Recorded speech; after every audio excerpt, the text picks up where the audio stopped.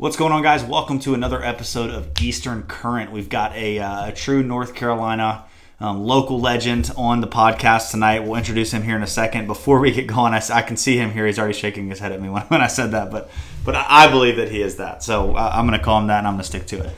But before I introduce him, I'm just going to let y'all know about our Patreon page. We have some exclusive Patreon content on there, some different levels of sponsorship. You can help this show financially, the time that I put into it and the expense behind it. It's super. We're super thankful for that. Also, go check out our Facebook page, Eastern Current Fishing, where you can talk with. It's really just made for all the listeners to be able to hop on there, share pictures, share stories, ask questions, and hopefully find some buddies you can go fishing with. But that's Eastern Current Fishing on Facebook.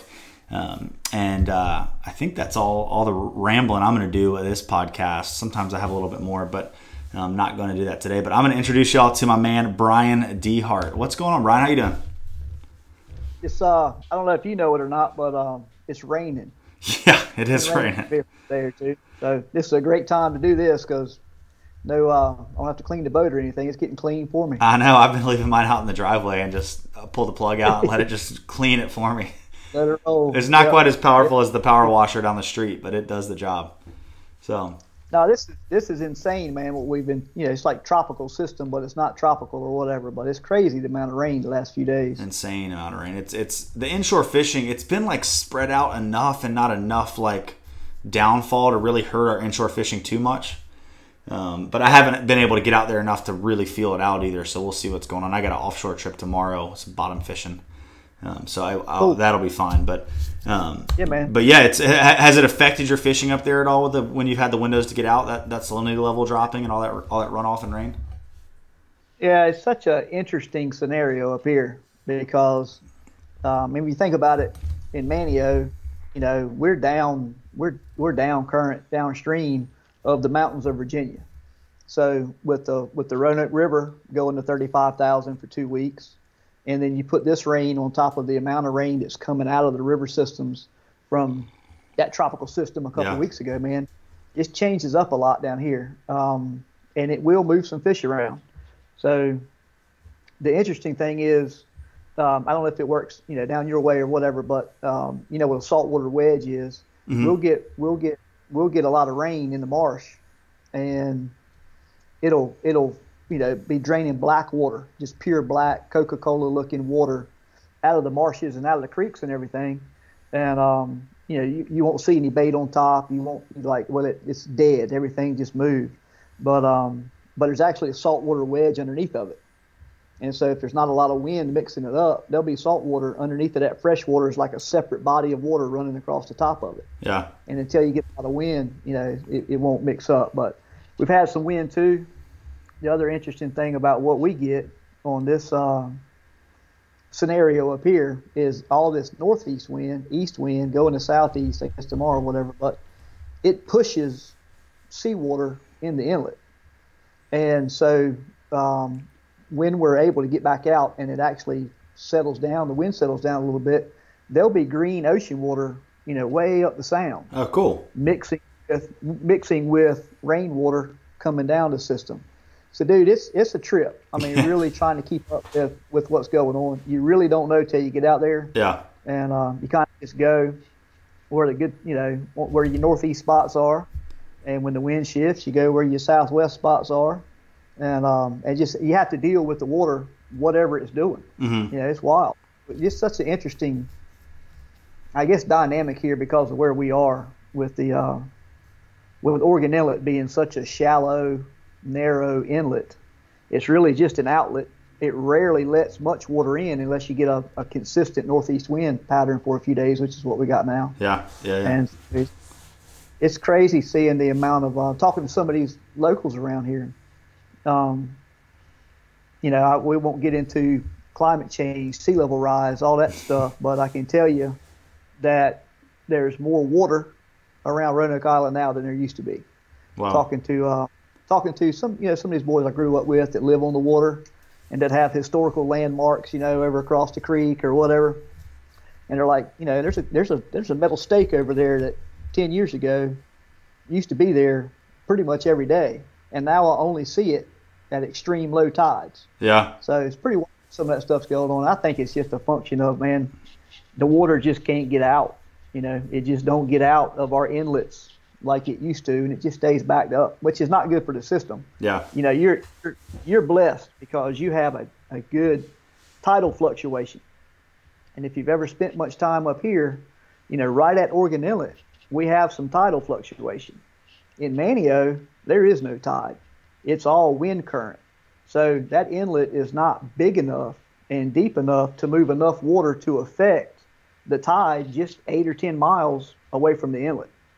And it will be difficult, just coming in here the first time, looking at a tide chart going, okay, I think I want to be there. Yeah. The tide should start falling at 8:03. Dude, none of that stuff works. Unless you're right around the inlet. When you're right around the inlet, you can kind of base some stuff off of that. But okay. The rest of that tide chart stuff is out the window, and it makes it more difficult to fish up here. Yeah, I feel like it would. We base so much of our stuff around the tide down here. But yeah. Some of the fisheries that I fish, that don't have the tide, it's nice too because it's one less variable you have to think about. You know what I mean? It's one less. Those fish, if they were there yesterday, they're probably going to be there today because the tide's not moving them around too much. But before we get too deep into the techie fishing stuff, sure. Let's. I want to hear your backstory. Tell people your backstory. Where'd you grow up? How'd you get into fishing? How did it bring you to where you are today? I got, some people in this, especially this day and time, there's a lot of fatherless homes, and you got kids that are growing up without a dad. Well, I was blessed with two dads. I got a biological father that, that loves me, lives away from here, but biological father. And then him and my mom split up when I was really young. Uh-huh. And my mom remarried, and I got a stepfather that raised me. And my dad is from Virginia. My DeHart name is out of Virginia. Gotcha. But my mom is local Outer Banks forever. She's a Daniels, Gallup, Cudworth. I mean, there's a lot of blood there that is local, to this area. And neither one of my dads fished, hunted, could care less about any of that stuff. And but I kind of, I just always felt like there's something there that I didn't realize until later on, where it came from. But I just, growing up, when my mom and dad remarried, mom remarried to my stepdad, we moved from Manteo, where my mom was living, to Mans Harbor, which is just across the bridge on the mainland. Yeah. And, so now I was 3 years old. And from the time I was 3 till I was 12, I lived over there. And that's where I really cut my teeth, fishing. And no boat, nobody taking me. There's so many good organizations now that are taking kids that would have been in my position, and getting them outside and hunting and fishing. And there's so many different ways kids can get introduced to the outdoors. I didn't have that. Yeah. But what I did have and had a ball with was I lived on a canal and a ditch, what we call it around here. I lived on a ditch that was full of bass and brim, white perch at times or whatever. And I had a Zebco 202 and a beetle spin. Nice. And to this day, I near about believe that you catch anything swimming on a beetle spin. And so that's how I cut my teeth, man. I fished every ditch, every pothole, every mud puddle, every pond in Mans Harbor, the Sound Shore, all over there on the mainland. And that's what I tell people. I cut my teeth with a beetle spin, a Zebco 202, and a bicycle.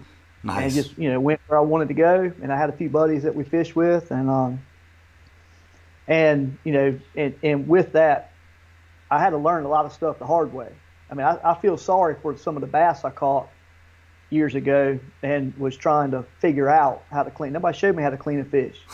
I had to figure out how to clean a fish. I did it with a buck knife. It was crazy. It was brutal. It was pretty brutal. That's funny. But my mom, I got a younger brother from that marriage, and for my 16th birthday, or I'm sorry, I take that back. For the Christmas that I was 16, that Christmas, and my brother was 12, my parents got us collectively a 16-foot Carolina skiff with a 30 horsepower tiller Yamaha motor. And dude, it might as well have been a 60-foot whatever sport fish is your favorite brand. I mean, I was the cat's meow, man, for a long time. And that's how I really started learning the fishery was bigger than the bicycle and the Zebco. Yeah. And from there it was good. I mean, I really enjoyed that time in that boat. I should have died 1,000 times. I did the dumbest stuff imaginable. Caught everything that you can catch within 15 miles of the coast. I think I've caught in that 16-foot Carolina skiff. Wow. And I could tell you some crazy stories. I will tell you a funny story about that boat. And I ramble, so cut me off whenever you want to redirect me. No, you're good. I love it. Man, I had a couple of my roommates came down from they were both from High Point. They grew up in High Point. Mm-hmm. And we were in this little cut right here in on Roanoke Island called John's Ditch. And we were catching, there's puppy drum by the hundreds in there. And all we had was kind of like trout gear, really. But I did have 2 trolling rods. I figured if we got bored, we could go outside the inlet and we troll for Spanish mackerel, which is funny, with the inshore 6-pack boats out there, and you're out there in a little 16-foot bathtub with a tiller, catching Spanish mackerel. But they got bored. They said, we want to go to the ocean. I said, good grief, boys. Okay. I had to stop at Oregon Inlet and get more fuel. And we went out the inlet. And again, all I had was trout rods and those 2 trolling rods. And we were catching some Spanish mackerel.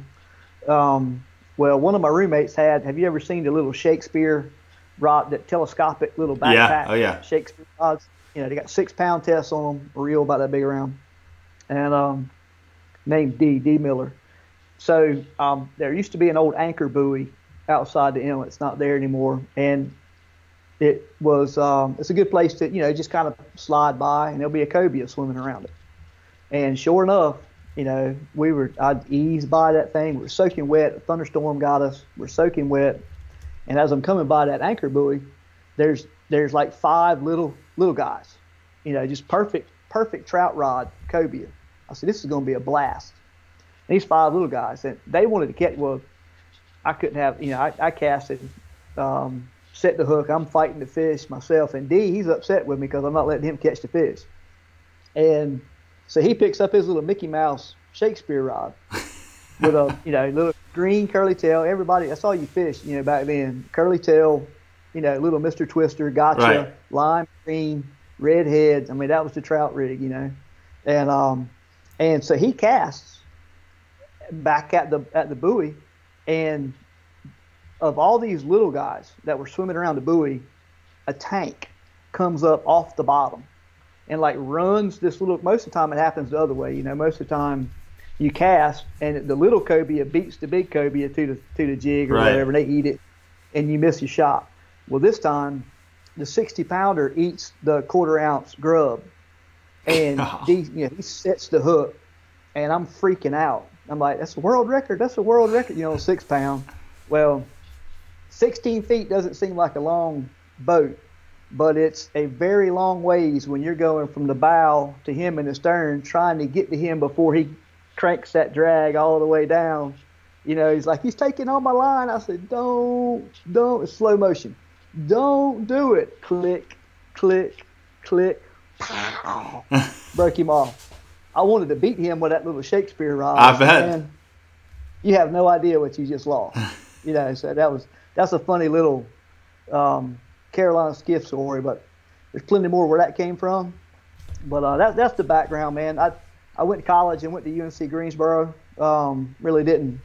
Greensboro just seemed like it was far enough away that I couldn't come home every weekend, but it was close enough that I could come home if I needed to. Yeah. And, so that was kind of the deal there. I met so many cool people out there, and really that network in the time frame that I was in Greensboro actually jump-started my guide business. Nice. I went out there, I thought it's funny, whatever. The name of the business school out there was the Bryan School of Business. So it was divine. I was supposed to go to school there. Well, 2 semesters of economics and accounting, and they didn't invite me back to the Bryan School of Business. And so now I'm scratching my head trying to figure out what in the world am I going to do, you know.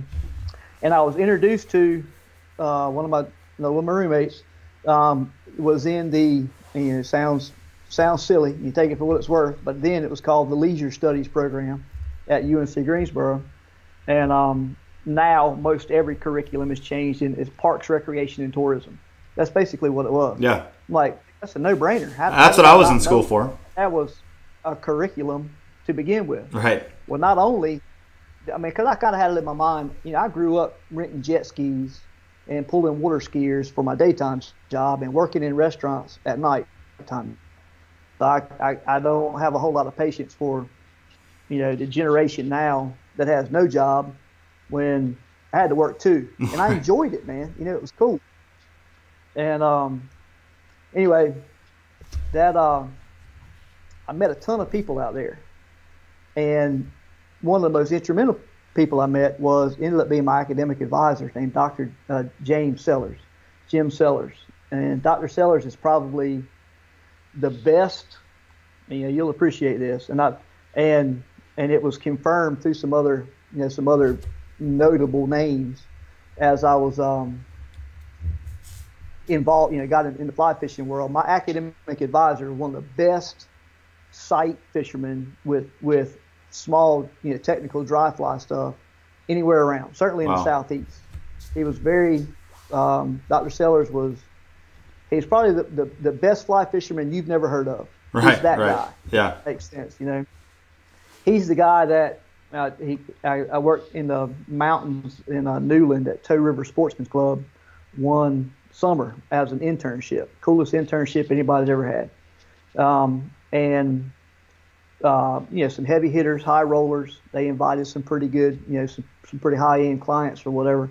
Dr. Sellers was the guy that was brought up from Greensboro to guide the guests of these guys, you know, when they brought the heavy hitters in. Yeah. And you know, personal friends with Gary Borger. I know you know who Gary is. Oh, yeah.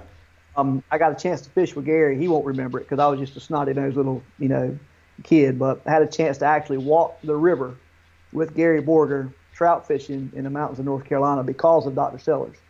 That was cool because that dude is he's a pretty special fly fisherman, and he told me that Dr. Sellers was the best of the best. And It's coming from Gary, so that meant something. Well, that's how I cut my teeth fly fishing, was with him.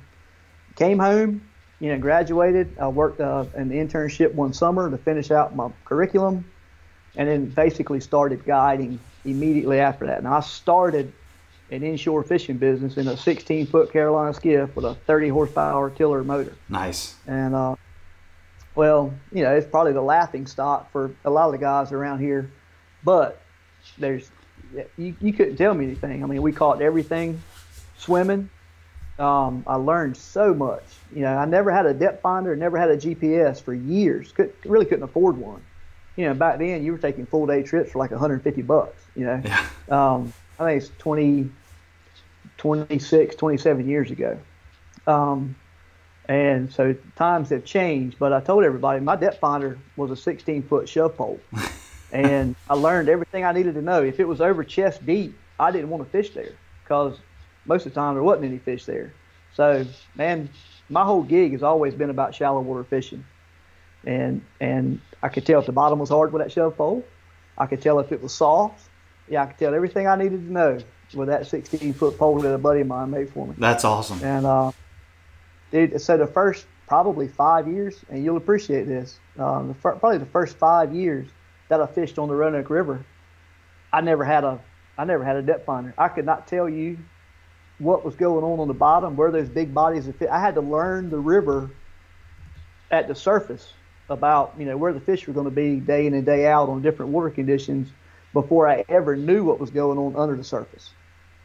And I think that helped me a lot. Sometimes that would be nice up there to not see all the fish piled up there and not be able to get them to eat. Yeah. It's that'll hurt your feelings sometimes when you drift across the place and they're 6 feet thick and you drop a jig in them and you're popping that thing and all you feel is tail slaps. Yeah. Oh yeah. And you know they're there, but they won't eat much. Yeah, that can be frustrating. that river really jump started, the guide business for me, because I didn't have there was Brian Horsley was down here, and he had been doing some wade fishing trips, and he had just gotten a boat, little flats boat, little Hughes Red Fisher, and he was running some inshore trips, and then I came in behind him, and at that point, well, that was kind of it. There wasn't there. If you want to go speckled trout fishing, you were just kind of out to lunch down here, and we were fished away from it. We didn't interact a whole lot. We were different places. He could cover a lot more water with that rig than I could in a skiff, and but just over time, another guide gets in from somewhere else, and then here comes somebody else, and then somebody on a big boat retires, and they want to start, inshore fishing, and the fleet started to grow. Right. But technically, it was Brian. There were some guys that fished in the 70s. There was, quite a few inshore guys around. It kind of crossover. There were Mans Harbor fishing for rockfish, around the inlet for the big bluefish and the big drum, and then it kind of faded, and then he kind of jump started everything, and I was right behind him, and then, I mean, you wouldn't know it now, but there was two, and then there was 102. Right. As you can imagine. I mean, they're everywhere now. Inshore guys are a dime a dozen, but they didn't used to be. So yeah. Just like on Roanoke, and I'm sure he felt this same scenario. Talking about Brian, but I mean, we had to learn a lot. That there wasn't a whole lot of people to teach us anything. Right. There wasn't a whole lot of people to show us anything. So you kind of, and at some point, whether it's tonight or a different time or whatever, we'll get kind of deep into some speckled trout stuff up here. But I used to think I knew a lot of, that I'd learned a lot about speckled trout fishing, and then now I'll go back and tell you that what I thought I knew, I really didn't never know a whole lot. Yeah. And I keep saying that those things they teach me something every day, just about crazy things. Yeah, well, let's dive into that. Let's talk about, because I feel like that's what a lot of people think about when they think about that inshore Outer Banks fishing, is the strong speckled trout fishery that y'all have there year round, really, which is cool. Spring, summer, fall, winter, you can catch a nice speckled trout there. So kind of take me through the history of that fishery, and kind of how those fish act, how you like to target those fish. Kind of take me through the whole process. Yep. So there we lose our inshore fish in the wintertime. Okay. We're not the place where they spend the winter. They go. And this is what's interesting, about that entire fishery, because it's such a weird dynamic, because salinity, back to this rain thing, I mean, it's a full circle. Our fish, we got a great surf fishery in the fall, in the winter, whatever, and then you got to drive an hour, 30 minutes or an hour in the January, February stuff. To catch many speckled trout from, say, Manteo, which is where I live. We'll just call it Manteo, from Roanoke Island, because they go up the creeks.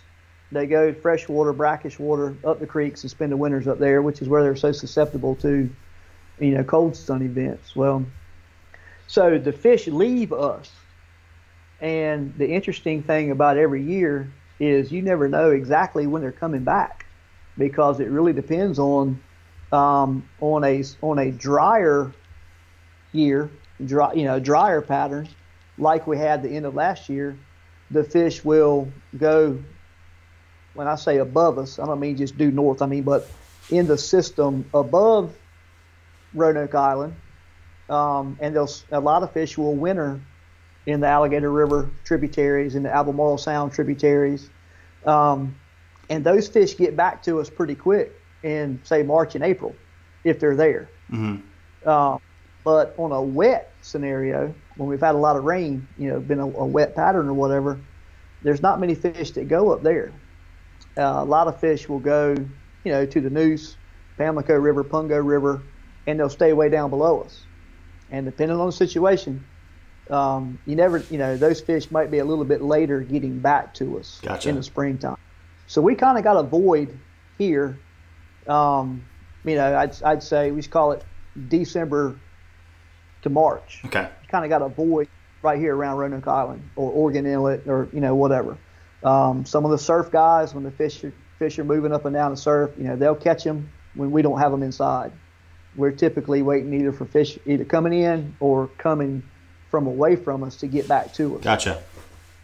Yep. So, in the kind of the indicator is we got one little old bridge over here on the causeway. It's called the Little Bridge or the Causeway Bridge. And of course, this year with the COVID situation, nobody was working.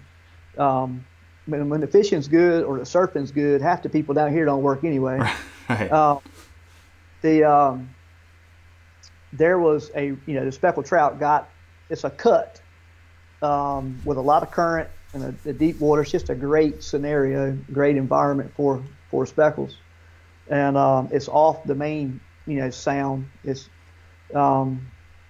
and it was loaded with speckled trout this spring in April, and there was 100 people on both sides of the bridge. Dude, they shut the bridge down because of social distancing. They put barricades on both ends of the bridge and wouldn't let anybody fish. Oh my gosh. The crazy thing about it is, which I don't understand, I don't know if it's the town or the state or whoever did it, but it ticked a lot of people off, and it really, it was terrible because nobody was hurting anything, and it was great fishing. Yeah. Great situation. Well, they opened it up on the south side of the bridge, but they kept the barricade on the north side. You can walk, the whole length of this bridge, and it's only 100 yards. It's not even 100 yards long. And so you can fish it from a boat. You can get it from both different directions. Well, if you're on the south side of the bridge, there's everybody bombing because the bridge was open and the fish were over there. Well, we were able to run around a bunch of days on the north side and fish right there. Right where you want to be, because nobody was standing up there on the bridge fishing. They had some really good. But they've opened it back up now. When the tourists get here, it turns into 2-ounce pyramid sinkers. Oh wow! They can cast those further than the guys with the 1/4-ounce jig heads, and so you don't want to be anywhere around that bridge when the pyramid sinkers show up. Yeah, no, it doesn't sound like it. They'll be trying to run you out of there. Yeah, but that's the deal. Our fish will show up and start showing up. I've caught them in March, but typically I don't expect to catch my first speckled trout in Dare County until sometime in April. Then May is typically when it starts to really spread out and get pretty good. Our June fishing can be really good, and summertime stuff. The drill, man. Up here again, without the tide, there's so much different types of habitat, and these fish move a lot. And that's what I learned. That I used to think that I knew that when a body of fish got somewhere, they were going to be there for a while. And what I figured out, and some of it had to do with the tagging program information that I started seeing some tag returns and tag results from. But these things move all over the place. Yeah. And a lot of, they cover a lot of water, not just move from here across the sound, but 30 or 50 miles in a couple of days. And one of the one that actually, the two tagging scenarios that blew my mind, completely had a paradigm shift about what I thought I knew about speckled trout, and both of it came from tagging information. And one was a fish was tagged up here behind the old Coast Guard station here at Oregon Inlet, and I always thought if that fish was there in October, then more than likely he was going in the ocean, spend the winter, out there in the ocean somewhere. That fish, if I'm not mistaken, that fish was recaptured 7 days later in the Neuse River. Wow. So he swam all the way across the open Pamlico Sound in October going to the Neuse River. And I was scratching my head. I'm like, ain't no way, man. That was just an eyeball situation.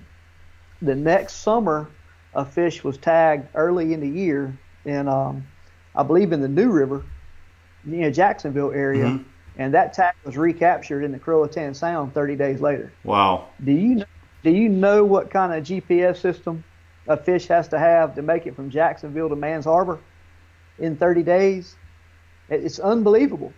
And so if a fish, meaning a body of fish, can cover that amount of water and those different water conditions and everything they have to get through to get here in 30 days, dude, there's no telling where these fish go and where they come from. Yeah. And that really opened my eyes. Yeah, that's incredible, man. That's the more I talk to people on this podcast that have done these different tagging programs for multiple different species, the amount of crazy information I've learned and just mind-boggling stuff. Like I had a guy on the other day from the Chesapeake Bay, and he was talking about a tagging program for cobia. And, you think there's all these massive amounts of cobia up there, and he was talking about how it's really not that large of a population of fish, the cobia. And he wanted to start tagging because he hooked a fish, or no, I think he was cruising in his tower and saw this fish with a bucktail hanging out of its back. And so, and then he saw it 3 days in a row. He saw the same fish 3 days in a row with the bucktail out of its back. Good grief. And so then that had his wheels turning, so he started tagging fish. And they had one fish, I think that they had tagged, they caught like 7 times in a week. Like it was caught seven times in 1 week, one small cobia. And so it's crazy the things you'll start to learn when you can. That's scary, actually. Yeah, it is scary. It's like there's not nearly as many cobia up there as people probably think there are, is what it boils down to. But yeah, that's very interesting. Well, up there, it's always so interesting because trout live in so many different environments. They live in so many different, or they feed and actively hunt in so many different scenarios. What are you looking for in a good trout fishing spot around, Roanoke Island, around Oregon Inlet, all that stuff? That's how long is this thing supposed to last? Because I can talk hours on that question you just asked right there, and I'll do what I can to. Well, let's just talk. Let's just talk on the main point, like the couple main things you're looking for. Right. There's so many different variables up here, and I guess everybody's got their favorite little spots, and this is what I set out to do when I first really started getting, heavy into speckled trout fishing. And I say this in an unpretentious way, but when I wanted to make a name for myself, because, you got to market yourself to build business, especially when there's nobody else doing any marketing. This was way before social media, way before, websites or anything. And I set out to just learn spots. And what the biggest thing about it is learning what makes a spot good on certain conditions, certain situations, and how to replicate that spot multiple times around the county. And so when there was fish on the west side of Roanoke Island, it's kind of easy, cheesy deal back there because most everybody's just point hopping. But there are some points back there, just green marsh grass, Spartina grass, black needle rush type points and stuff back there. And a lot of the banks are, a foot, 3 or 4 or 5 feet deep, and then they just taper off from there, all kind of a hard mud bottom. And it doesn't seem like there's a lot of differences, but there are. And there are some points that are consistently better than other ones. And so I just set out trying to figure out, why is it better? What is the dynamic here that makes the fish want to be here and not on that point that's only 75 yards away? Okay. And to just replicate those things. So kind of you'll hear me tell people this all the time. They're like, oh, you're, blah, blah, blah, speckled trout fisherman, this, that, and the other. I'm like, look, I say, y'all don't understand. I'm not as good a speckled trout fisherman as everybody thinks I am. But I just got more spots than everybody else does. And so I'm able to take my clients to more good places. Judd, do you ever get outfished by your clients? I get outfished by my clients all the time. No, I never get outfished by my clients. I'm just kidding. It cracks me up. I'm happy to, because they go away happy and they outfish the guide and they got a story to tell. But my whole gig has always been about spots. If I've got more spots than you do, I'm going to win most days. Right. And so man, we got places around Oregon Inlet that the typical habitat down there that everybody's liking to fish, which I really enjoy. I mean, I thoroughly enjoy it. It's all going to be waist deep to chest deep grass flats. I mean, just vast, hundreds of acres of these grass beds down there. Much like watching Brett talking when Brett Barley was talking to you about fishing there in Hatteras and the different, the depth. Like we find 4 feet deep, grass beds or whatever. I mean, it's a home run. So much shallow water, so many sloughs, you got tide fluctuation down there, and I enjoy catching fish on those shallow grass flats situations down there. Well, you come north of Oregon Inlet and you start to get into some shoals. There's some mixed grass, kind of broken grass areas, some big shoals with broken grass on them. They got sloughs that run through them. And you got to learn, all those places. And then there's channels, and then you get up around Roanoke Island, Duck Island, Roanoke Island. You're actually fishing shoreline, and sloughs and creeks and marsh points, stuff like that. And then, we got really 4, if you count, the bridge up there at Currituck, which right now is fishing pretty good. We got 4 bridges you can fish.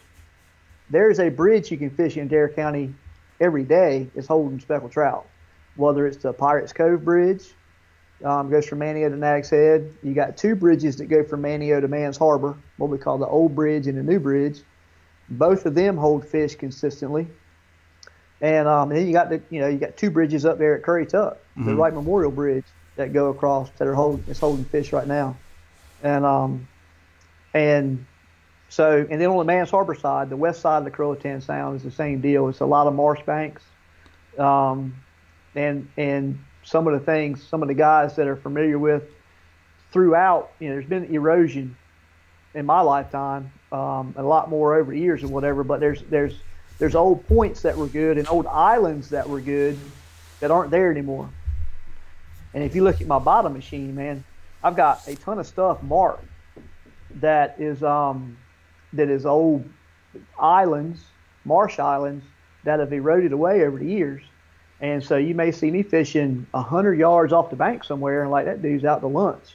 Well, I'm fishing on chunks of old marsh islands that may have 2 or 3 foot of relief in 6 or 7 feet of water. Wow. And so when you current running over those old chunks of islands and all those roots and everything that holds so many little bait fish and who knows what else down there, you get hung up a ton. But if you locate these old chunks of islands, and we catch a lot of fish on that kind of stuff. So really, I mean, I could tell you, if you came up here, I could give you 5 places that are easy to find. Everybody else knows about them. They're all community spots. And you can start your speckled trout journey on the Outer Banks in those 5 places. You're a good enough fisherman. I say, all right, Jug, go replicate them. And as you replicate them, you're going to be golden. Yeah. And so, that's kind of the deal. It's so much different habitat. I think that's. If you want to catch. Oh, sorry. I think that's what's so interesting about speckled trout is they're like a largemouth bass. You can really pattern them extremely well. Whereas like redfish, much harder to pattern. There's patterns to them, but those speckled trout you can figure out. All right, they're eating a mirror really well. They're eating a topwater well. They're sitting on. Yeah. They're in 6 feet of water right now on relief, or they're on bridges right now. Like they totally are patternable fish. And once you start to realize that and put those trends together, it just starts. I mean, your speckled trout thinking just starts to really, really multiply the amount of spots that you run by. And you're like, oh, I should try that. There's probably a fish on that, and you throw in there and first cast, bam, and you're like, okay, These are totally patternable fish.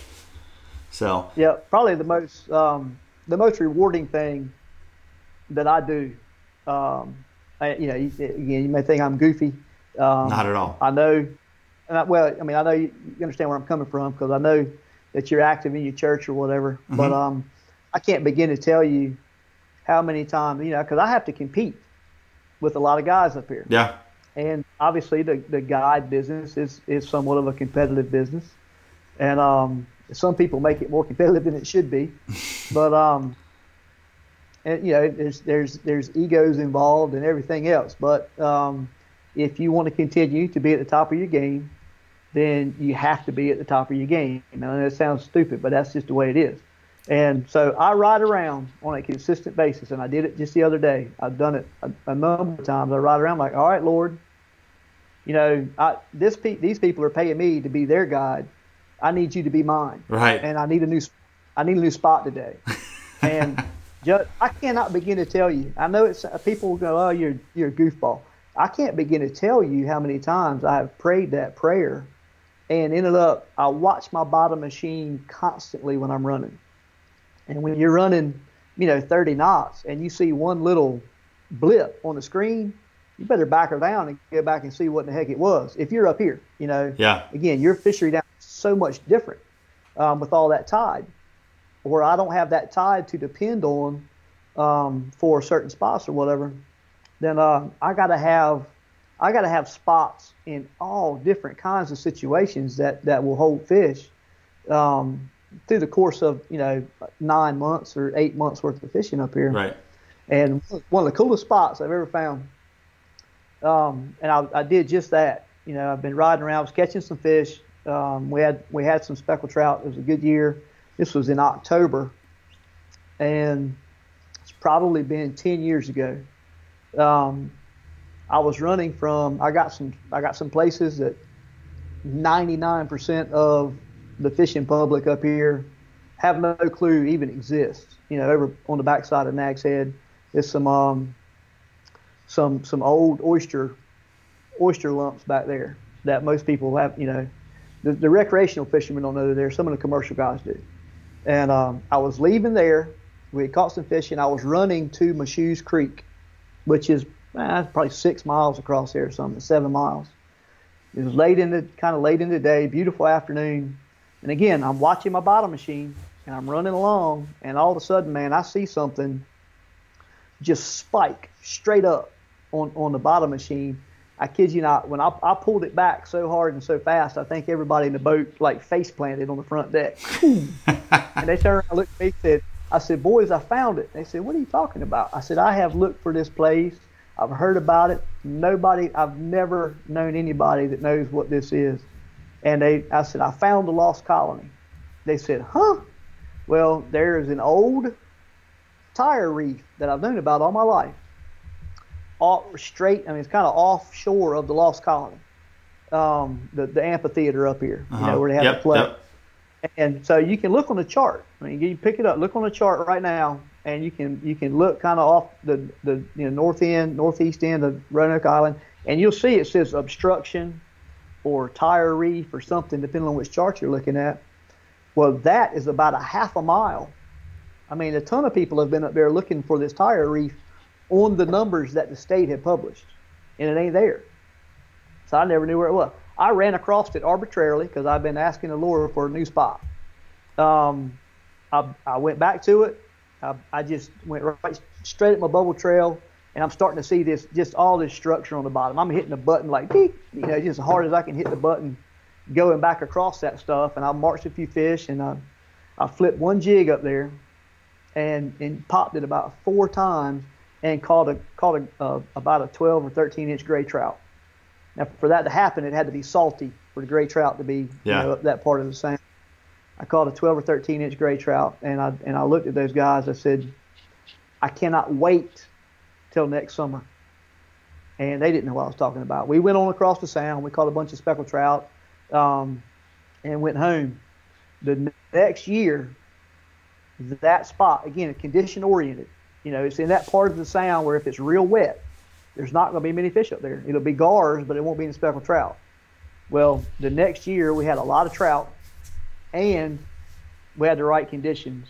And that next year, I promise, because I can get back through the stuff. I promise, if we didn't catch 2,000 speckled trout off of that particular spot, I'll kiss your foot. And it was tearing everybody's nerves up because they were like, what in the world? Where is all these fish coming from? I said, man, I love you, but I can't tell you because I was the worst clam lipper there's ever been. I share stuff now that I would have never shared years ago. And it's a small place, There's not a lot of tires there, and I jumped the tarpon off of it. I caught a 12.5 pound sheep's head off of it. Good gosh, the lightning! You're gonna hear that thunder in just a second. I got skylights in my office right here, and it looked like it just struck my office. But there, I heard the thunder. Yep, there it is. Well, anyway, dude, I don't want to ramble on about that. No, you're good. That I was just sitting at the edge of my seat listening to that story. That's awesome. I wish we had more near shore, like some offshore, inshore fishing, if you will, like being able to fish structure. We just don't have that. I mean, there's a little bit in the New River, but it's all marked and it gets so beat up. But I'm sure there are some little secret spots that people have created out there that they go and fish. But I hear so much about that inshore, offshore fishing, if you will, up there, and it just I want to get up there and give it a shot one day. Have you had, most summers when you get the right conditions, is that area pretty consistent that you found? Yeah, it was years, years it stayed really good. Gotcha. And again, that's something that a lot of people around here haven't taken time to develop. And I mean, you know it as well as I do. If somebody else don't show you a spot, you're probably never going to find. I'm talking about the general fishing population. Right. They're fishing everybody else's fish, and Lord knows I've watched some people before that I knew were good fishermen, and if I see a person on the spot of there, I'm gonna go find out why they're there. Oh yeah. And go figure out what they know that I don't know, and the funny thing about that tire reef is I told a boy up here that works with the state. He's involved in the resource enhancement. He does a lot of the plants the oyster reefs and does all that kind of stuff. Good buddy of mine. He didn't believe me there was tarpon up there. I took him up there one day and one rolled right beside the boat, and I thought he was going to freak completely out. And that was a rarity. But anyway, he called me. He knew I'd been fishing it for years, and he called me one day. He's like, "Man, I'm getting ready to break your heart." I knew it was coming because they had been placing artificial reefs in the Pamlico Sound consistently. And he said the guys from the state have called me and asked me, said they want to go out there and do a sonar imaging of that spot because that's the next artificial reef they want to put in the Sound. And I was like, you got to be kidding me. Please don't tell me that's the case. So being a good sport, I went ahead and gave him my numbers so they wouldn't have to look around for it, Yeah. And so last year they showed up with the 4 reef balls and put buoys all the way around that thing, and put a bunch of hard, like I don't know if it's reef balls or if they put shell or what they put up there. It's a hard bottom anyway. Yeah. But they took what was my little godsend honey hole, which wasn't even the size of maybe 3/4 of a football field of structure, and I've turned it into a massive, hard bottom reef. And a lot of people, after they learn how to fish it, they'll catch fish up there. I'm tickled to death for the community now to have access to it, but I hate losing it as my spot. Right. That's just the way it goes. Yeah, it makes me sad just hearing about it. If you learn how to fish deep water in Dare County, and develop some good deep water spots around here, it'll catch you so many more speckled trout because nobody else is fishing them. Nobody's pounding them, and that's where the fish go when the water gets hot. They're deep water, they're offshore. It's structure. Speckled trout. You alluded earlier, about how much speckled trout were like largemouth bass. Yeah. They're very structure oriented, and the thing about the way they relate to structure is different to me than a bass does. A trout, one thing that we will fish up here quite a bit is piers, docks and piers and stuff like that, and where a drum or a rockfish will relate to that structure tight. They'll be tight on that structure. A speckled trout will relate to it 30 yards away, but they're still relating to that same structure. And sometimes they'll do it on those reefs on that bottom structure too. They may not be necessarily tight over top of it, right on it, right around it, but depending on which way the current's moving, they may be 10, 15, 20, 30 yards. Typically, it's always going to be down current. I'm assuming they do the same thing down there, but when I'm fishing structure up here, piers and bridges primarily, typically the fish are going to be down current, where a rockfish will be, on the up current side of a piling. A trout may be right behind it or, 3 casts away from it, but he's most of the time going to be down current.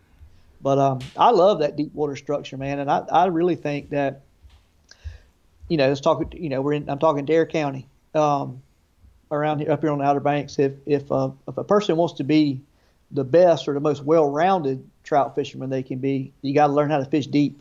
Yeah. When the water gets hot, there's a lot of those fish will go deep. They may be shallow at daylight, top water on a point, on a marsh bank, whatever. But typically, they sail right on out. And deep in a particular area might be 6 feet. It might be in a slough, it might be the deepest water there is around the whole entire flat. But a lot of those fish may get in that settle. But when you're talking about, the Roanoke Sound or the Croatan Sound or whatever, and they've got access to 12 to 15 to 20 feet of water, then you got to learn how to fish that deep water, whether it's those reefs, and there's a number of them, now that we have access to. The bridges are probably the most underutilized deep water structure that we have, around. But there's some docks that have the end of the docks are out there, in 9, 10, 12 feet of water. And those fish will come up there when they're feeding, and they'll slip back off in the channel when they're not. And so one of the things I think that makes me a whole lot more well-rounded than I used to be was the ability or the understanding that if you don't know how to fish deep, you're going to get your feelings hurt a lot of days. Yeah. In the summertime primarily. No, I think that's huge, and just understanding how those fish move in and out of deep water and different zones. Well, let's take a little turn and dive into some of the tackle that you like to use when targeting speckled trout up there. Maybe we'll start with some soft plastics and kind of work our way through the hard baits and top water and stuff like that. Sure. Okay. I did bring some hard baits with me because I'm kind of passionate about that's my little gig right now. But we don't have to get crazy deep into the soft plastics. I do believe obviously more fish are caught on soft plastics every year than anything else. And there are the vast array of options to a speckled trout fisherman is unbelievable. And then if you cross over some bass baits, and bring those into the mix as well, the sky's the limit on soft plastics. And a lot of soft plastics have evolved from the largemouth fishing industry. But, you and I think we're both big fans. I don't even have to ask, but I know you're a big fan of Z-Man. Yeah, definitely. I'm a big fan. I mean, it's not as, intended to be a Z-Man plug, but you can't get away from or get around the fact that they have a huge array of colors, selection of colors, and the size selections. They cover a lot of what we need. Yeah, definitely.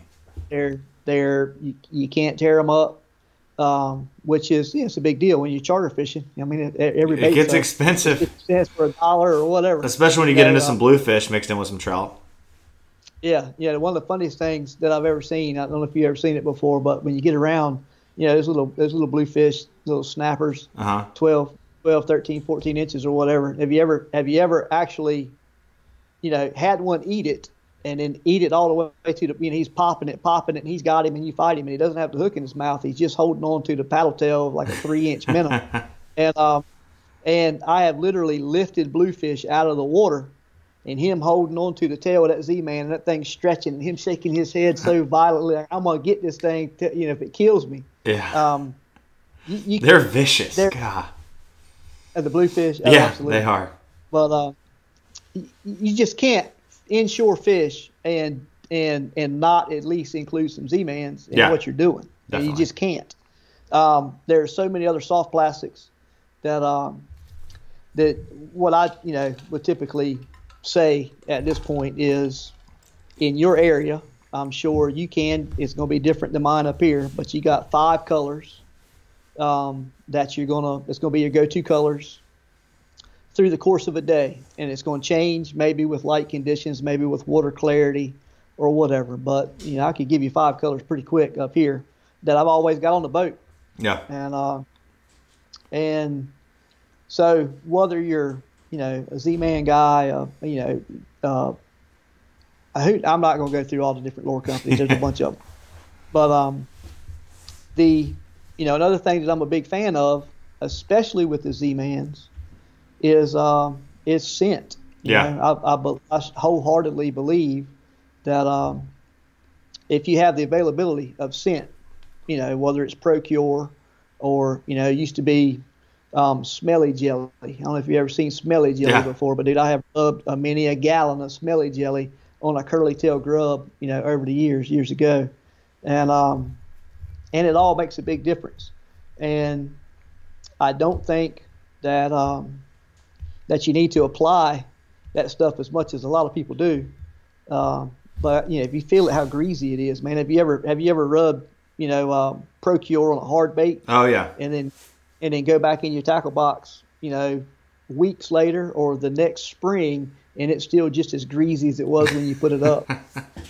So that tells you that the stuff stays on the bait longer than you thought it did. Yeah. But one thing I learned from I always thought he was my great uncle. Well, it turns out he wasn't my uncle at all, but I grew up calling him Uncle Wick.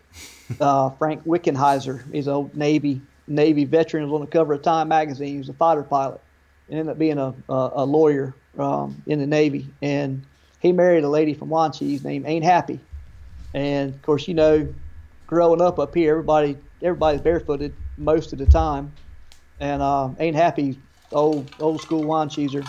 Uncle Wick was, I think, related to what's the guy, Lawrence Welk, the guy that's got the old TV show with the ballroom dancing and the symphony and the orchestra, whatever. But he would always, at the end of the day, at the end of a show, he would ask somebody in the audience to come up and dance with him.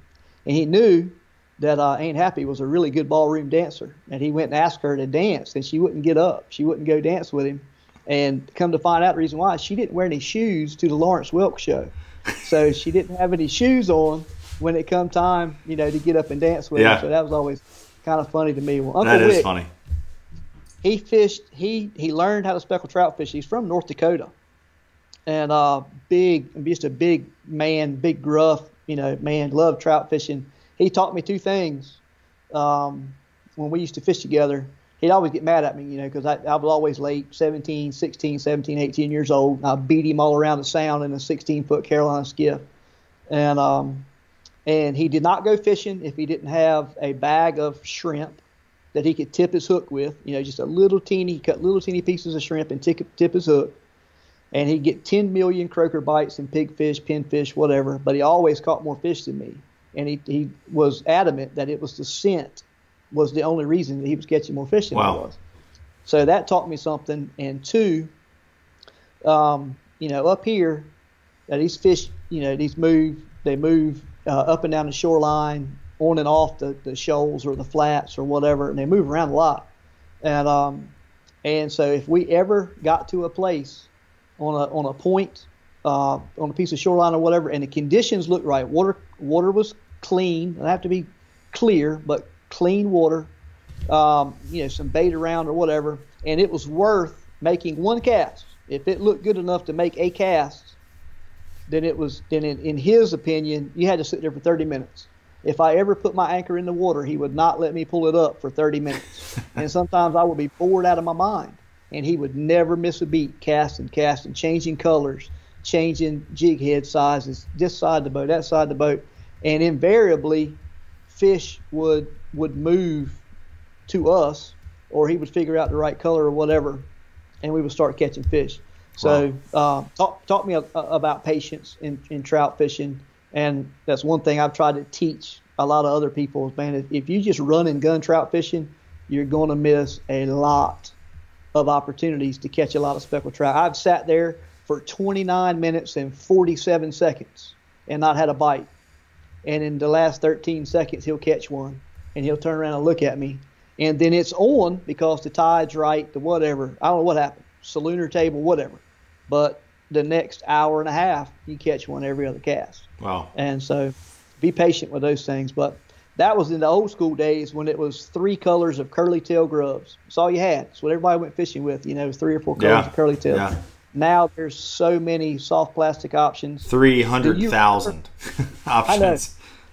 Do you remember, I was talking to a buddy of mine the other day that he's like, we were talking about colors. He's like, man, he said, I can't find anymore. He asked me if I remembered. He said, do you remember the old finesse devilfish? And I just started grinning because not only do I remember it, and I remember the hundreds of speckled trout that we've caught on that thing, years ago. I'm talking back in the probably mid 90s or something. Finesse was one of those crossover companies that made it into saltwater fishing from the bass industry. Lunker City, Sluggo. You remember a bait called Sluggo? I remember the Sluggo. Yep. Well, that was also a really good. It wasn't a great color selection, but that was a good speckled trout bait. Okay. With a jig head or without, just weightless. And well, the Lunker City Finesse was they really introduced color to the trout fishing world in a major league way. And a bait that was good up here that nobody ever saw or knew anything about was called a devilfish. It's a black like Coca-Cola black with a deep red back and gold flakes in it. And in dark water, I would take that bait over anything. Well, wow. I still have some packs of it, and so it's interesting how the color selections go over time. But anyway, I know you've covered that kind of stuff, and we don't have to go there. But scent is a big deal, bar none. I don't like making casts unless I have squirted some kind of something on a bait. And but one of the things I've been doing this year, and we've talked about it before, but I've been having a ball. You kind of go through, these seasons where you really dig in one particular kind of bait or one particular, method or whatever. And this year for me has been going back to the old school bass fishing days and fishing with jerk baits this time of year. Have you ever fished many jerk baits this time of year?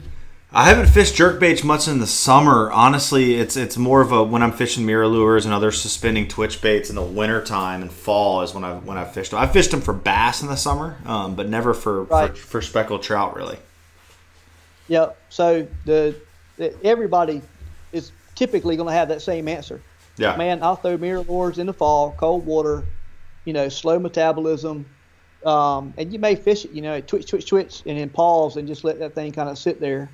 In that cold water time. But dude, I promise you can get your arms snatched off this time of year on a stick bait or a jerk bait or whatever you want to call them. And I brought some of those with me. And I didn't intend for this to look like a Rapala commercial, but the interesting thing is that they have in the depths that I fish, in the styles of stick baits and stuff that I fish, they cover the water column for me about as good as anybody. Yeah. In the colors that I like. And I was fishing with a buddy of mine the other day and throwing an X-Rap. And you know what an X-Rap is. Mm-hmm. This is, just the typical little blackback, silver-sided, the smaller version, little X-Rap. And I was throwing that thing, and we were catching speckled trout on a marsh point. And this was during the week ahead of that full moon, when so many people were catching so many big speckled trout everywhere. There was more big speckled trout caught up here in 1 week than I've seen caught through a course of a summer. Wow. 27, 28, a couple of 29s. I mean, guys that have been fishing for 20 years catching their biggest fish that they've ever had on their boat, and it was all in the same week. And so I just knew, man, you probably like me. I was just like, every cast, I'm going to catch me a 30-incher. Yeah. And that's every cast. That's what I had in the back of my mind. And I was throwing that crazy little thing, and I threw it up across the point and twitched it down and tried to get it down where I wanted it to be. And a sea monster of some sort, he hit that thing so hard. I know it was a 30-inch speckled trout, and it's my story, and I'll tell it like I want to. And so, but something hit that bait so hard that I felt it in my hand and the back of my head at the same time. It was such a violent bite that I almost had to sit down. And the boy I was with was like, "Man, what was that?" I said, I have no idea what just happened and how I missed that fish. I've never been hit. It felt like somebody hit me in the head with a ball-peen hammer. That's how violent that strike was. The whole rod just shook.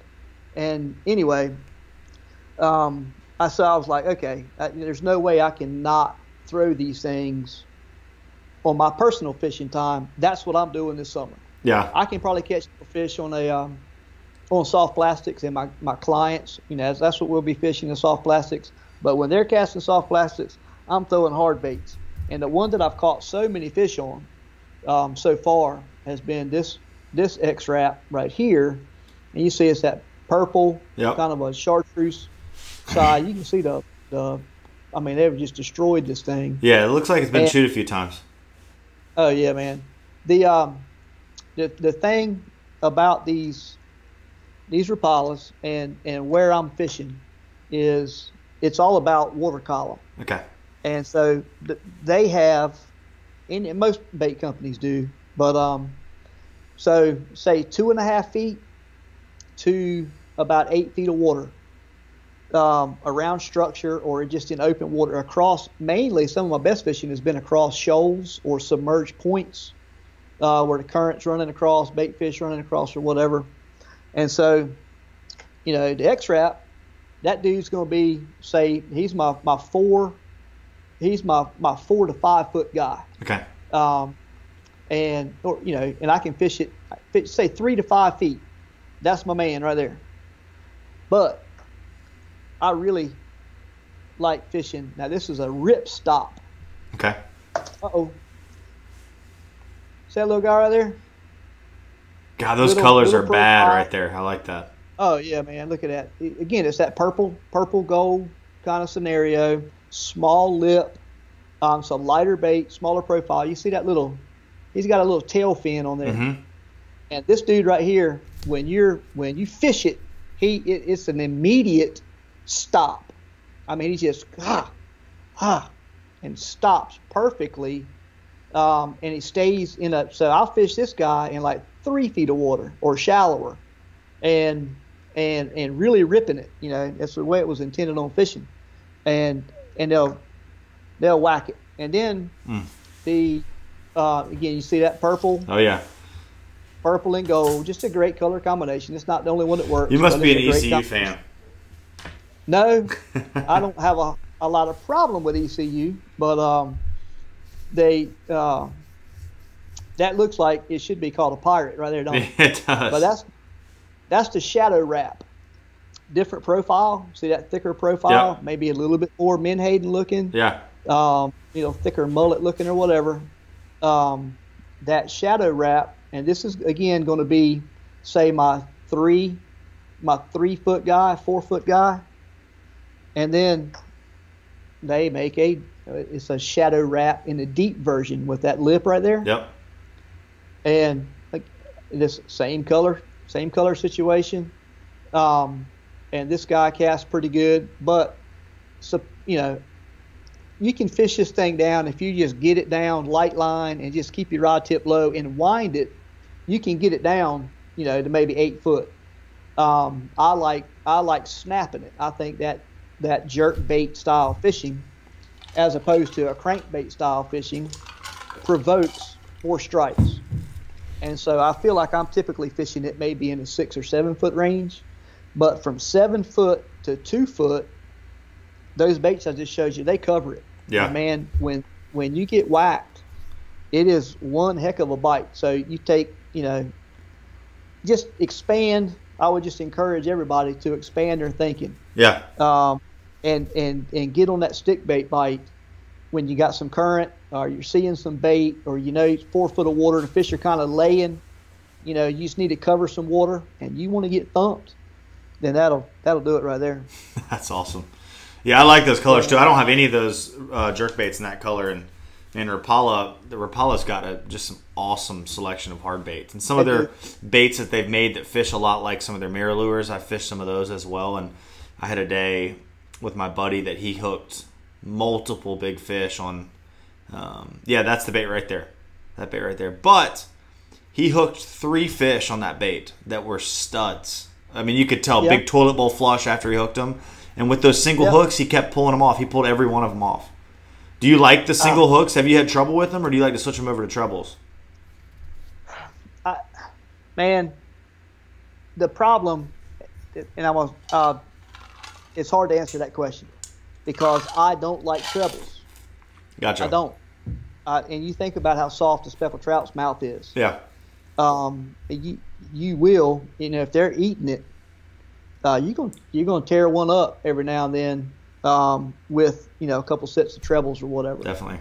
But I completely concur with what you're saying about not being able to keep one stuck on that bigger bait on that hard bait with a single hook. Yeah. And so look, here's the deal. So me and you both just got off the Roanoke River.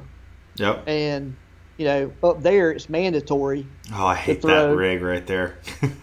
the single hook on all the artificials up there. And that's not a bad speckled trout topwater bait either. No. But you see the rockfish have eaten the color off of it. But that's my rig that I throw up there a lot. See the barb is pinched or whatever. And now, thank God, that Mustad was the first one I saw to do it. This is actually a mirror lure hook, but they're actually making the hook with the eyes turn 90 degrees from what they are. So the hook actually lies with a point down. Yep. With one split ring. So I had for years I've been fishing baits up there on the river that I had to put 2 split rings in order to get my hook to lay correctly. Gotcha.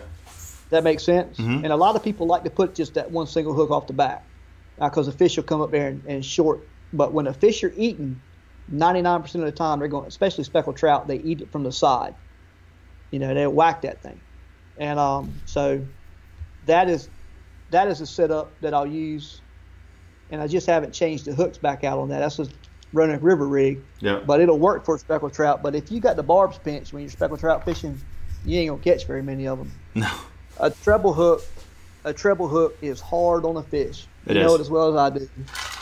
But the interesting thing is how those thin wire treble hooks will pull out of a fish, especially if you hook them in the side of the head. Mirror lure hooks will pull out. The bigger hooks on the mirror lure. So, and I promise you, them little thin Rapala hooks, if he's not hooked real good, you'll lose a fish every now and then. But I do like conservation-wise, that they have gone to that setup. Yeah, I do too. But it was hurting our feelings the other day, though.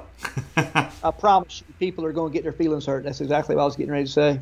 And you just got to kind of take it for what it's worth and decide where you stand on that situation and definitely. See if you're willing to put up with losing a few fish. It ain't nothing that hurts worse in this world to see that big toilet flush out there, and you got a heck of a bite, and the fish is pulling dry. He's just a different fish. I mean, when they get like 24, 25 inches, from there on, they're a different fish. That totally different 15, fish. 16, 17-inch fish, man.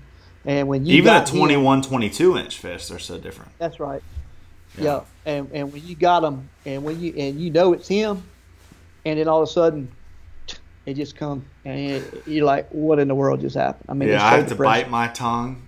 I don't use choice words very often, but when I pull off a big trout, everything in me wants to let one fly. So, yeah.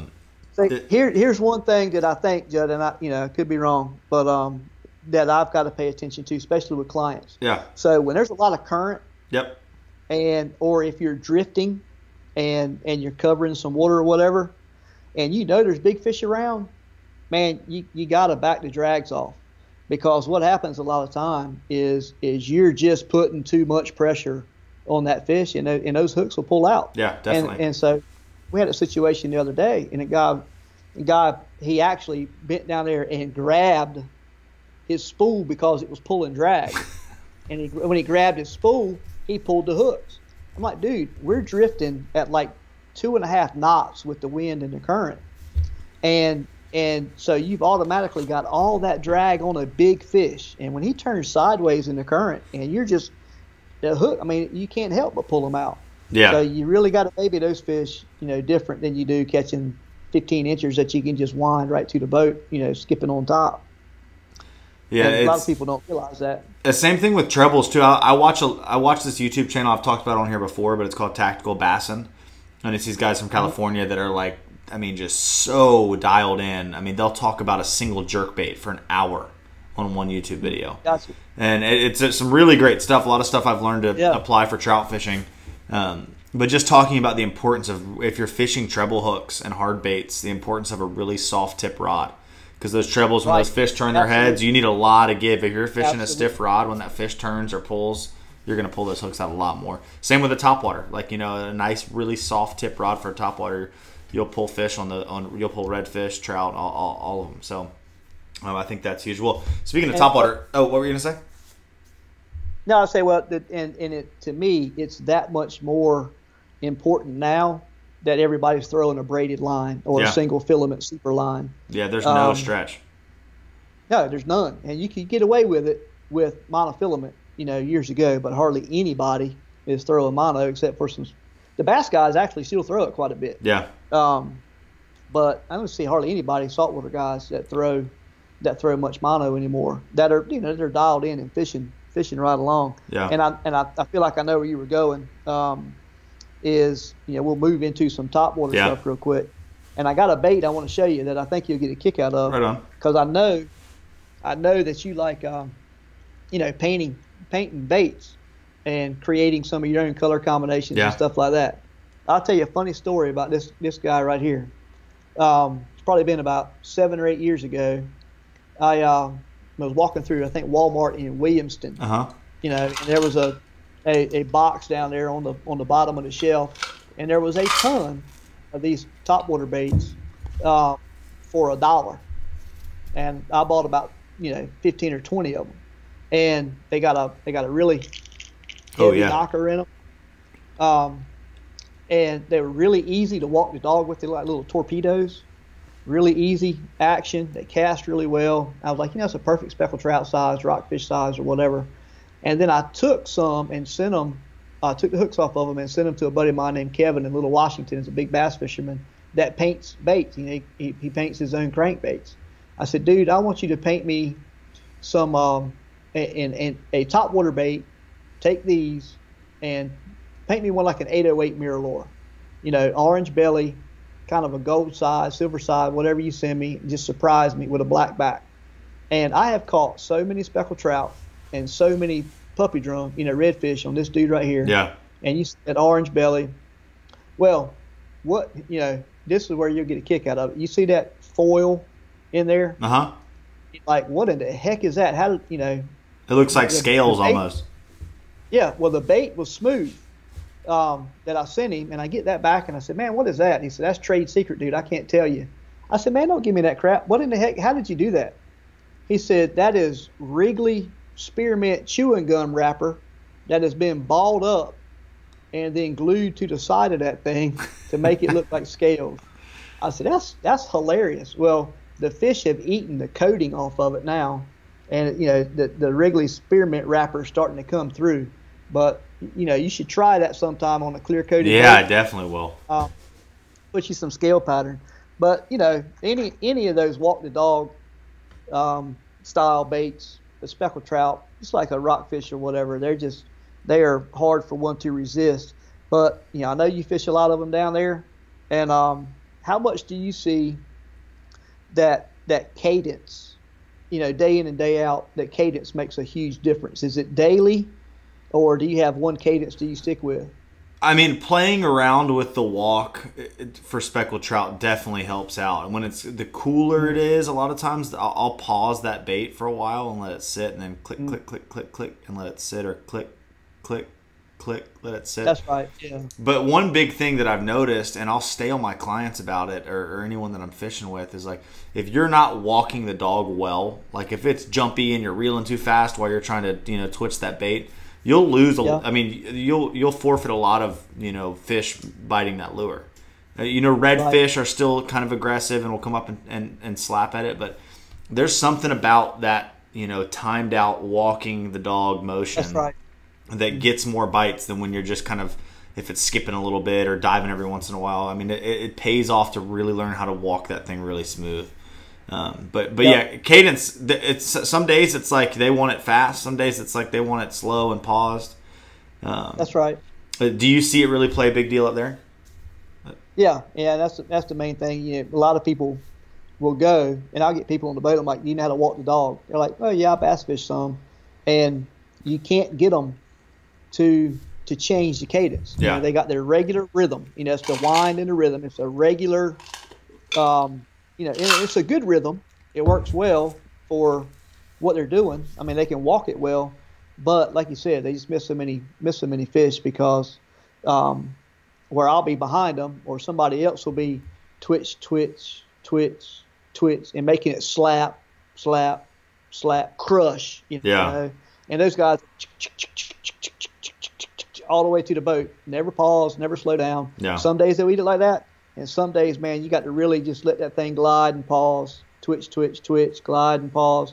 And you'll watch them in that clear water. You'll see that fish come up underneath of that thing and grab it. Yeah. So the pause is a big. Same thing, popping cork fishing. We have not talked anything really about popping corks, but we use a lot of those up here over the grass. Yeah. And and it's the same deal, man. It's the cadence. Some days some days you just throw it out there and just snatch it all the way back to the boat, and they'll snatch it out of your hand. But other days, man, that cadence can make a big difference. We don't have enough time. I know we'll get too long. We don't have enough time to go into the different styles of popping corks, the different cadences and all that stuff. But it's just that's something you got to have in your arsenal in Dare County, just like you do anywhere else to the speckled trout lures. Yeah, definitely. Knowing your lures and knowing the different variations and how to fish them can be huge. Do you do large pops usually for the speckled trout there? Or are you really trying to make that little slappy noise usually?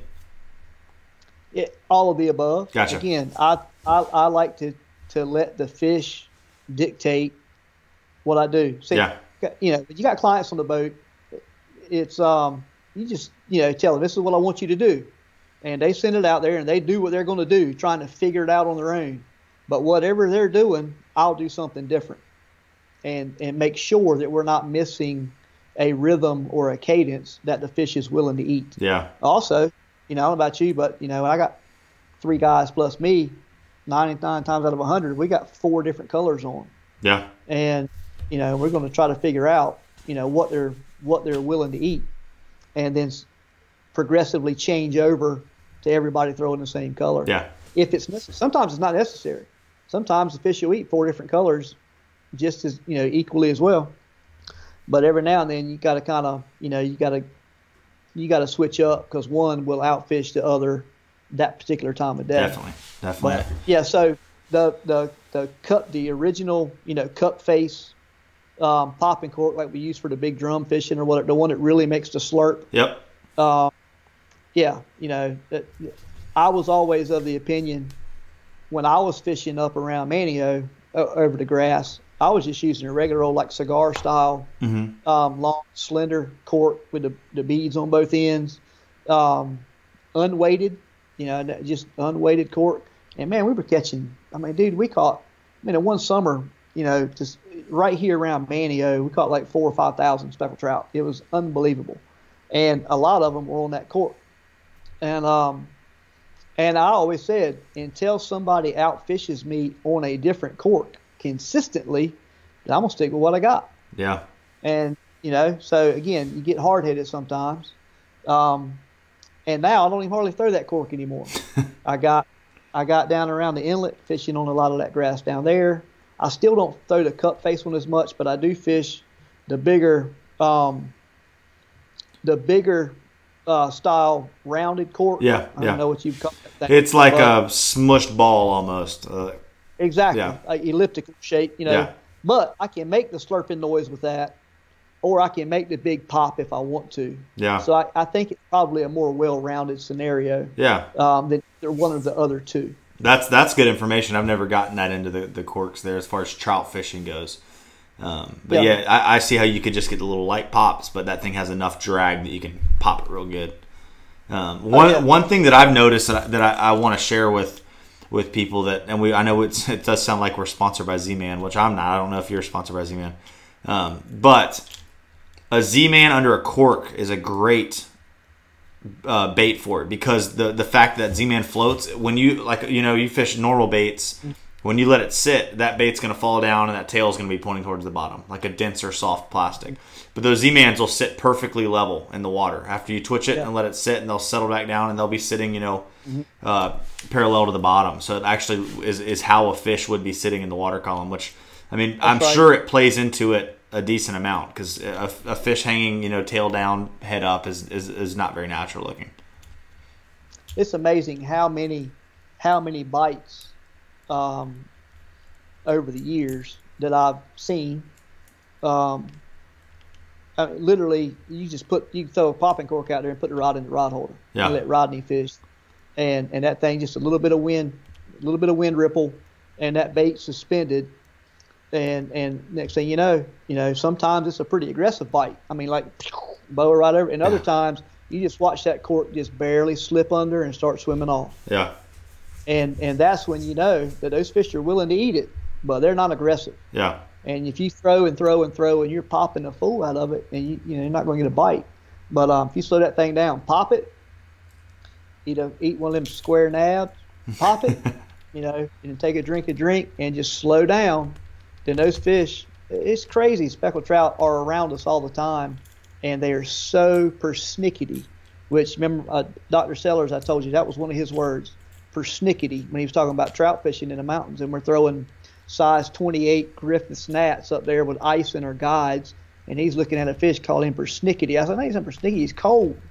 But anyway, that speckled trout is the same way. Yeah. They're just persnickety. They're peculiar. I think that's the reason so many people like them. I think there's a lot more of them around us on a lot of days, and we just ain't good enough to catch them. Yeah. But it makes them fun. It does make them fun.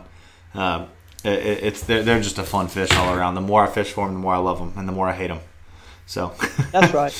But well, cool. Well, man, it's been a great podcast, and like we talked about beforehand, pre-show, I want to do a couple or continue to do podcasts with you, because I think that your area, your region, there's a lot to learn from that area, and there's a lot of people that want to come up there and fish that area and learn and whatnot. So I think that would be huge. But is there any last words you want to leave people with before we close this podcast out?